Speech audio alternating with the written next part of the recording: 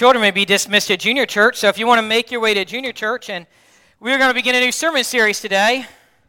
I've been so excited about this sermon series, looking forward to talk about heaven with you for about 8 weeks or so, that last night I even had a dream about it.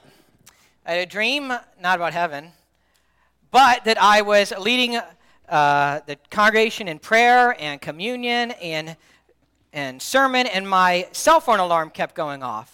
And no matter what, I could not get it to stop going off. I would turn it off, and then a few seconds, right in front of y'all, it would go off again. Yeah, I'm from close to Kentucky, Dayton, Cincinnati. All y'all. It would go off again. And this dream went on and on as a nightmare of embarrassment until I realized I was asleep, and my alarm was going off trying to wake me up in the morning. And then I got up, and here we are. So I don't think it's going to go off. It's down there anyways. Years ago, I moved to a different city. We moved from Cincinnati to the small little city of Alliance, if you know where Alliance is, just west and a little bit south of here. And we are originally from Dayton, and I was in Alliance, and after about 6 weeks or so, I needed a haircut, and so a guy from my church recommended a local barber shop. And I walked in the barber shop. It was a small barber shop that, like I said, this gentleman from the church recommended. And when I walked in, I felt like I stood out like a Steelers fan in the dog pound. I've never been in the dog pound of the Cleveland Browns Stadium, but I'm sure as a Steelers fan, you don't want to be there. But in fact, I walked in, and there were a few guys just kind of shooting the breeze, and one guy looked at me, and he said, "You're not from around here, are you?" And I said, "No." I said where I was from, and they welcomed me, and it was good, and just never realized how much it is when you walk in a place and it just doesn't feel like home.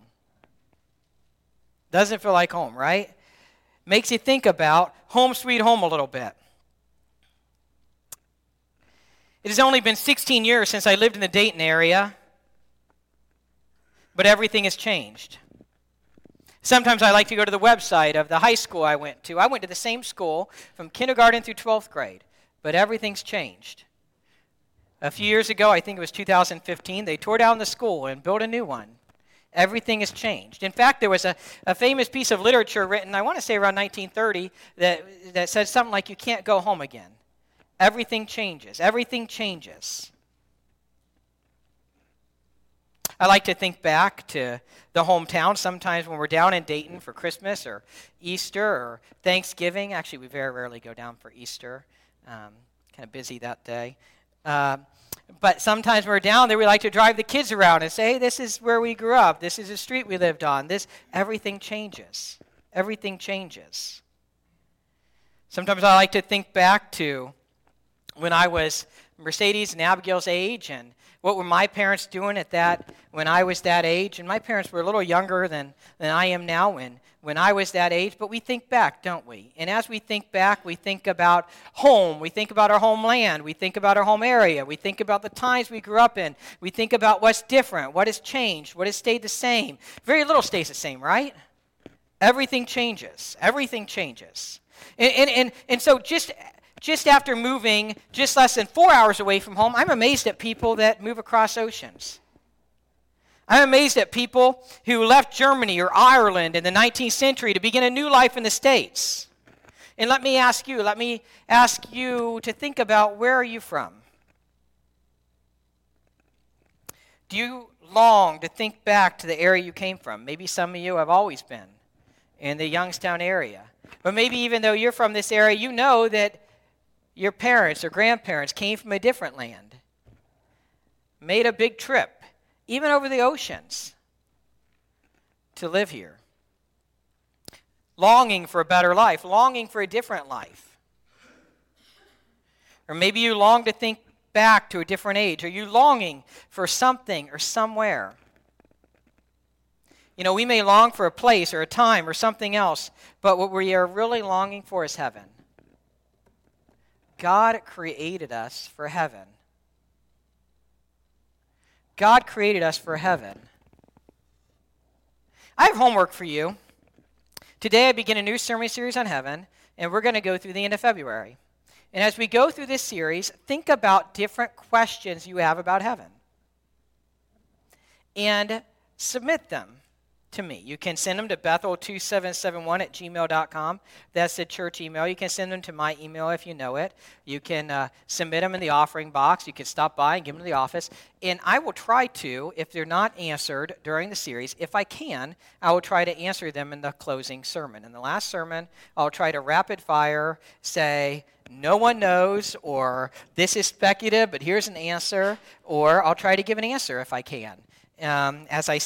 I've been studying heaven and taught on heaven a number of times, and I think there's a lot that the Bible does answer. Some people will say, oh, we can't know much about heaven. Well, you can't go to one certain book of the Bible, and it's the book on heaven, and it's the 67th book of the Bible. You can't just go to that one book. You have to look from Genesis to Revelation at various passages. Genesis chapters 1 and 2, Isaiah chapter 60, 65 and 66, Revelation 21 and 22, and various other passages of the Bible, and we can paint a picture, a systematic, methodical picture of various things in heaven. And that's what we're going to begin to do today. My theme today is simple. Heaven is real, and you were created for it. Heaven is real, and you were created for it. Jesus gives us fullness of life now and eternal life later. And oftentimes we only focus on the eternal life Jesus offers, and we forget the fullness of life he offers now through the Holy Spirit within us, through the Word of God, through the body of Christ. Or we don't focus on heaven much at all. Heaven is our ultimate hope. Heaven is our ultimate hope. My application today is hopefully encouraging. Long for heaven. Heaven is paradise. Long for heaven. Heaven is paradise. Thank you, Ken, for sending up this picture. And we'll just leave it up through the sermon today. I saw this on Facebook or something a while back, first moments in heaven, and you can see this picture of people embracing each other, people being reunited, first moments in heaven. Now, one thing I want to point out, though I love the picture, one thing that cannot be shown as well is we're also going to be totally, completely, fully, tangibly reunited and united with our Savior Jesus when we join God in heaven. We'll be united with family and friends and loved ones, but we're going to be in communion with Jesus, and we don't want to miss out on that. And so, heaven is real, and you were created for it. Randy Alcorn writes this. He says, the sense that we will live somewhere, forever somewhere, has shaped every civilization in human history. Every civilization in human history has had this sense that we will live somewhere eternally forever. Australian Aborigines pictured heaven as a distant island beyond the western horizon. The early Finns thought it was an island in the faraway east. Mexicans, Peruvians, and Polynesians believed that they went to the sun or the moon after death. Native Americans believed that in the afterlife their spirits would hunt the spirits of buffalo. The Gilgamesh epic, an ancient Babylonian legend, refers to a resting place of heroes and hints at a tree of life. And the pyramids of Egypt, the embalmed bodies had maps placed beside them as guides to the future world. The Romans believed that the righteous would picnic in the Elysian fields while their horses grazed nearby. Seneca, the Roman philosopher, said, the day thou fearest as the last is the birthday of eternity. Although these depictions of the afterlife differ, the unifying testimony of the human heart throughout history is belief in life after death. Anthropological evidence suggests that every culture has a God-given innate sense of the eternal, that this world is not all there is. I know I just said we would leave this up. Actually, Ken, go ahead and make it black screen so that there's no distraction from the message as we continue. Thank you, Ken. Anthropological evidence, let me just repeat that, suggests that every culture has a God-given innate sense of the eternal, that this world is not all there is. And I want to argue that even people who do not believe in God, Even people, regardless of religious affiliation, regardless of religious beliefs or no beliefs, there's a rising emphasis right now on the nones. That means no religious belief, no religious affiliations, or the dones, those that say they're just done with church. There's still that sense that they want heaven, that they're longing for heaven, that they're longing for more. We see it in the things we create as a culture. We see it in Disney World. We see it in shopping malls. We see it in places we go where they think about every single thing. They hire specialists to think, how can we make the atmosphere just perfect? How can we make it just perfect so that people feel comfortable, so that they desire this place? They desire this place. We might see it in gardens, the gardens that we create, or the other things, because we're longing for something more. And there's nothing necessarily actually wrong with that. God created us with that. There's nothing necessarily wrong with that. What is wrong is to recognize that's all there is. As an example of this, comedian Dana Carvey contrasts going to the Department of Motor Vehicles versus going to the Apple Store. And just think of it. If anybody's been to the Apple Store, they set it up totally different than going to a place like the Department of Motor Vehicles. I mean, who here really likes going to the Department of Motor Vehicles to go get your license or registration renewed? Who really likes that? Unless you run into somebody from church. Last year I had to do that, and I ran into Elaine. We had a great conversation. So you made it worthwhile. Otherwise, we don't like that. But most people, maybe I'm wrong, they have a different experience going through the mall, going to the Apple Store. In fact, he compares it to you might recognize this name. Going to the Apple Store is like going to a Stanley Kubrick film. You walk in and they're like, welcome to the Apple Store. Do you like all of our beautiful toys?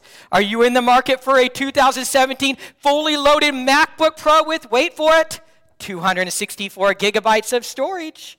It's totally different. We're all longing for something more. We try to fill it with things, or cars, or nice vacations, or many other things. But ultimately, what we are all longing for is heaven. We're all longing for our ultimate communion with God Almighty. The Roman catacombs, where the bodies of many martyred Christians were buried, contained tombs with inscriptions such as these. Listen to these inscriptions from the Roman catacombs. In Christ, Alexander is not dead, but lives. Another inscription, one who lives with God. Another inscription, he was taken up into his eternal home. One historian writes, pictures on the catacomb walls portray heaven with beautiful landscapes, children playing, and people feasting at banquets. Now, the catacombs, you may or may not know, are where a lot of the early Christians worshipped. They'd worship in these Roman catacombs, and there were paintings on the walls and inscriptions on the walls, and they were longing for heaven. They were longing for heaven. In AD 125, that's just under 100 years after Jesus' life, death, and resurrection. In AD 125, a Greek named Aristides wrote to a friend about Christianity. He was explaining why this new religion was so successful. And he said this, quote, if any righteous man among the Christians passes from this world, they rejoice and offer thanks to God, and they escort his body with songs and thanksgiving, as if he were setting out from one place to another. In the 3rd century, the church father Cyprian said, let us greet the day which assigns each of us to his own home, which snatches us from this place and sets us free from the snares of the world and restores us to paradise in the kingdom. Let us greet it. Anyone who has been in foreign lands longs to return to his own native land. We regard paradise as our native land. Paradise, heaven, is ultimately our native land. It's not anywhere, any place on this earth. It is ultimately paradise. Now, we could say it is in the renewed earth, the renewed heaven and earth, which we will get to in a later sermon. Our native land is not here, it's not overseas, it's heaven. C.S. Lewis, I love this quote from C.S. Lewis. C.S. Lewis wrote, if our deepest desires cannot be satisfied in this world, then we must have been made for another world. He pondered this and other truths, which led him to Christ. Our deepest desires, they cannot be satisfied from this world, can they? We might get joy and excitement for a moment with a new iPhone or Samsung phone or computer or car, but it's only temporary. They cannot ultimately be satisfied by this world, and that's because we were created for another world. But today we don't long for heaven, do we? There was a Far Side comic which shows a guy strumming a harp on a cloud in heaven, and he's saying, "Wish I'd brought a magazine." In Mark Twain's Adventures of Huckleberry Finn, Twain portrays a similar view of heaven. The Christian spinster, Miss Watson, takes a dim view of Huckleberry Finn's fun-loving spirit. According to Huck, she went on and told him about the good place. She said all a body would have to do there was go around all day with a harp and sing forever and ever. And Huckleberry Finn says, "I didn't think much of it. I asked her if she reckoned Tom Sawyer would be there. And she said, not by a considerable sight." He said, "I was glad about that because I wanted him to be where I was, together." The pious Miss Watson had nothing to say about heaven that appealed to Huck. But if we're honest, she probably didn't say anything about heaven that would appeal to you or I either. When it comes to heaven, there's been a lot of bad teaching or lack of teaching. It's not this floating on cloud state. Heaven is real. It's a place. It's a place. Sometimes we think things in heaven are only spiritual. This is not true. If things in heaven are only spiritual, then why does God use so many material objects to illustrate what we'll have in heaven? Think about this. We see material objects illustrating heaven. Material objects in the Bible like house, dwelling, clothed, rooms, see John 14, white robes, see Revelation 6, verses 10 through 11, rivers, gardens, and get this, a tree of life. In Revelation chapter 2, verse 7 and 22, verse 2, it refers to this same exact tree of life that was physical in the Garden of Eden in Genesis chapter 2, verse 9. Randy Alcorn coins the term Christoplatonism. Christoplatonism. Plato was the first Western philosopher, and he was the first Western philosopher that started teaching that things of the body and things of the material realm are bad. Everything of the body in the material realm are bad. And so people started teaching that type of idea. And later on, Christians started merging in the early church, and actually later Judaism, even before Jesus, they started merging Platonic, the philosopher Plato's Platonic thinking with Christianity, and they robbed Christianity of its joy.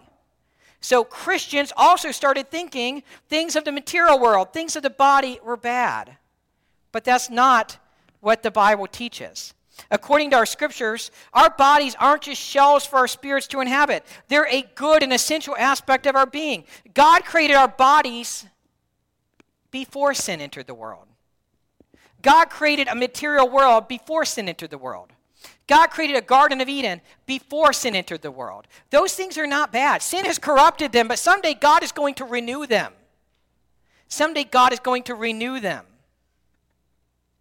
Heaven is a real place. Jesus reminded his disciples to pray, "Our Father is in heaven." In the Bible, it will refer to multiple heavens. In the Bible, we see it refer to heaven as the atmosphere. Sometimes it says heavens and it's referring to the atmosphere. Sometimes it refers to heaven as outer space. And then sometimes it refers to heaven as where God resides. There are many, many, many scriptures on heaven. I just want to look at a few for today. Psalm 2:4. The one enthroned in heaven laughs. That's referring to God being in heaven. 2 Corinthians chapter 12, verse 4 is a very key passage. 2 Corinthians chapter 2, verse 4. Paul talks about an experience he had. And Paul says, "I was caught up to paradise." That's heaven, paradise. and heard inexpressible things, things that no one is permitted to tell. And the Apostle Paul continues to go on to talk about heaven and how it was beyond description. And get this, later on in Philippians 1, the Apostle Paul wanted to go back. So he had this type of near-death experience, and he wanted to go back. He longed for heaven. He longed for heaven. 2 Corinthians chapter 5, verse 6 and verse 8. Therefore, we are always confident and know that as long as we are at home in the body, we are away from the Lord. We are confident, I say, and we would prefer to be away from the body and at home with the Lord. When God calls us from this life, our last breath on this earth is our first breath in heaven. Being away from the body is being at home with the Lord in heaven. 2 Timothy chapter 4, verse 8. Now there is in store for me the crown of righteousness, which the Lord, the righteous judge, will award to me on that day. And not only to me, but also to all who have longed for his appearing. And there he's talking about, in fact, the previous verse, I have fought the good fight, I have finished the race. He's talking about achieving the crown of righteousness being taken up to heaven. Heaven is a destination. It will not be boring. It is paradise. And there's many, many other passages that deal with heaven, which we will continue to look at in the coming weeks. But for a moment, why does this matter? What is the significance to you right now? Why talk about heaven? Have you lost loved ones? You'll see them again. You'll see them again if they were and you are in Christ. And there's a key phrase there, in Christ. If you are in Christ, if they were in Christ, you will be reunited with those loved ones the moment you pass from this life to the next. That's what the Bible teaches. That's what the Bible teaches from Genesis to Revelation. I was visiting a gentleman when I was at my last church, serving the last church, and the subject of heaven came up, and he said, I don't believe heaven's a real place. It's not in the body. The body's it's just a shell. The body has nothing to do with heaven. Heaven has nothing to do with the body. And I said, that's not what the Bible teaches, though. He said, I know, but I don't believe. It's just your soul that goes to heaven. The Bible teaches, yes, your soul goes to heaven. But the Bible does teach a resurrected body, 1 Corinthians 15. The Bible does teach a real tangible heaven, and eventually a new heaven and new earth. And the Bible even teaches a tangible heaven right away, even before the new heaven and new earth. That's what the Bible teaches. And obviously this gentleman was impacted by that Christo-Platonism, that Platonic philosophy of Plato thinking that impacted the early church and even the church today, that teaches the material realm is bad, the physical realm is bad, the body is bad. That is not what the Bible teaches. There will be a reunion of the material realm. There will be a resurrected body. There will be a resurrected earth. And it's just going to be amazing. It's going to be amazing. It's going to be beyond our scope of even understanding. Are you having trouble walking? Or maybe you even cannot walk. You know, you're going to have a perfect body someday in heaven. That's going to be gone. It's going to be taken care of. Some more applications here. Maybe your eyesight is failing. You will have renewed vision in heaven. You will have renewed vision. Maybe your memory is struggling. If your memory is struggling, you know that you will know more. You will know more, and you will remember again in heaven. See 1 Corinthians 13, 9 through 13 on that. Maybe you're watching a loved one suffer through something. Know that this is not how God intended it. This is because of our sin-filled world. Your loved one will live again without these sufferings someday. Do you have trouble getting up and facing each day? Do you experience pain constantly? This will end, and you'll have a perfect body in heaven. Do you experience depression or mental illness? In heaven, this will be gone. You know what? Some of us, we live a fairly healthy life. Maybe even in your older years, you live a fairly healthy life. So maybe some of these things don't really connect with you as much. But have you ever had those days? Maybe you don't deal with depression or mental illness necessarily. Maybe you don't deal with off and on anxiety necessarily. But I'm sure we've all had those days. We're having just a good day. And then all of a sudden we think about something. And it brings stress. We think about something a relative's going through, something else. In heaven, that's going to be taken care of. We will have perfect peace with God Almighty. It's going to be beyond our imagination. next application here. Do you have a loved one that you cannot talk with because of autism or special needs or something else? You will have conversations with that loved one in heaven. You know that there are people that maybe never, ever were able to have conversations with their loved one because of a special need. And they'll have conversations with them in heaven. They'll talk in heaven because they're going to be totally and completely restored, and it's going to be amazing. Have you ever been at a family reunion and you wanted to see and talk to so many people, but there just wasn't time? There will be in heaven. And you also were to talk to Jesus and Moses and Elijah and all these other people. Do you want to see your parents again, your grandparents again? You will in heaven. But they won't be. They won't be as you left them if they were suffering through, the time of death. They'll be renewed. They'll be in a perfect place. In Christ alone says, no guilt in life, no fear in death. No guilt in life, no fear in death. The Christian has nothing to fear when it comes to death. I was talking to another pastor at one point, and he said he told his doctor, death is a non-factor for me. His doctor was kind of taken back, amazed. Well, how do I talk about your health then? Death is a non-factor. What he meant was our last breath in this life, our first breath in heaven. Our body dies. Our spirit really never dies because we are united with God in heaven. We go straight to heaven. A few years ago, a family of 5 died in a car accident. They were young parents, 29 years old with 3 children. They were soon going to Japan as missionaries. 29 years old with 3 children. Going to Japan as missionaries, the youngest being 2 months old. Their car was hit from behind by a semi, and they died at the scene, all of them. It broke my heart thinking about that. It's easy to think, God, why? Why? But upon further reflection, it's cause for praise. They all went to Jesus together. The whole family went straight to heaven together. The whole family went straight to heaven, straight to be with Jesus together. All of them. They could have experienced 80 years of suffering in this life, but instead, they're in Jesus' presence. They're in heaven together. I love the story from Joni Eareckson Tada. If you don't know of Joni Eareckson Tada, I read her devotional every day and listen to her frequently. She's been a quadriplegic for 55 years now, fighting breast cancer twice. Quadriplegic, paralyzed from the neck down. And I've heard her on numerous occasions say when she gets to heaven, I'm going to run. She said, when I get to heaven, I'm going to run. But you know what? She didn't say I'm going to run a marathon, because that'd be crazy. She didn't say, it won't be crazy in heaven. That's the thing.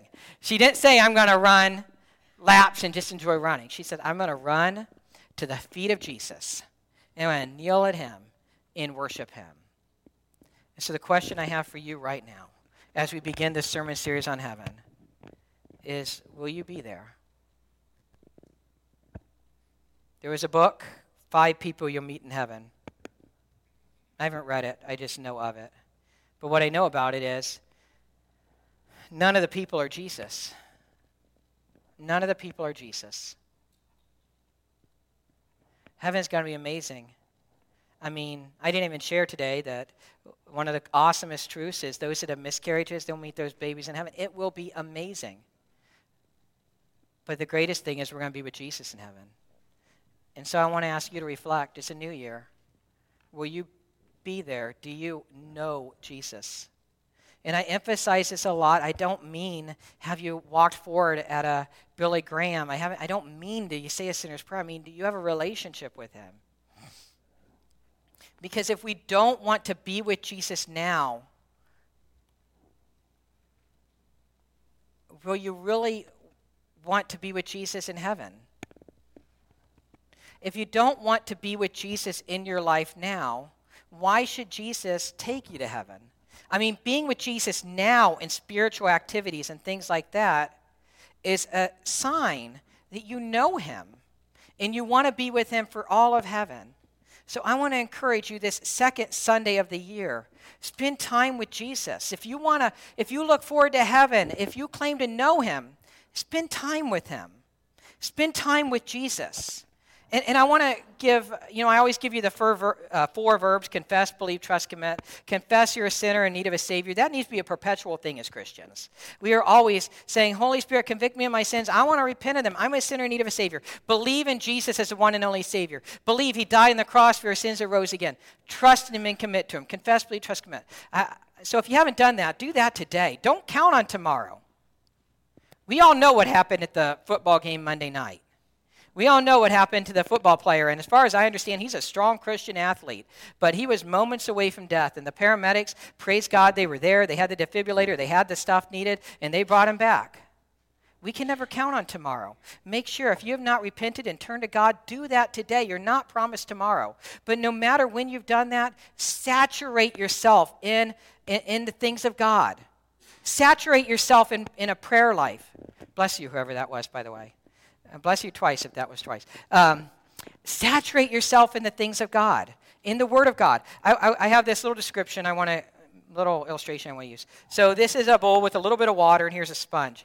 Imagine the sponge is you.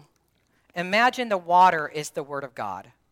And we could also apply it, say it's prayer, it's the church. It's all the things of God. The church is called the bride of Christ. The church is called the bride of Christ.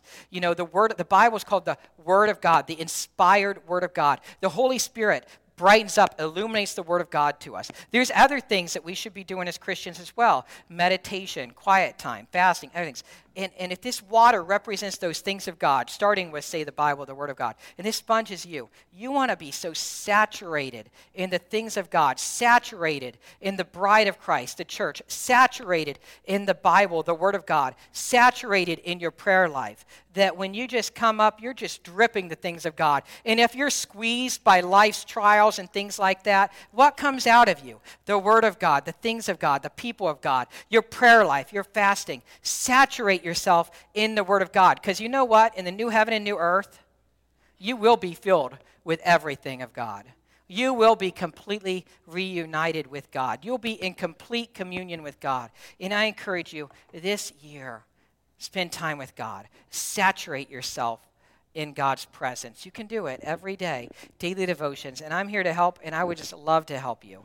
Let me close this time in prayer. Heavenly Father, I thank you for this time to talk about your word, to talk about heaven, to talk about the things of you. And Lord God, I just want to make that plea once again. If anyone here today is not right with you, maybe they've strayed from you, maybe they've never turned to you, Lord God, may today be the day where they repent and turn to you. May today be the day where they rededicate their life to you. May this year, for all of us, oh Lord God, for all of us, no matter how long we've been Christians, may this year be a year for all of us that we grow in you, that we grow in the grace and knowledge of our Lord and Savior, that we grow in you.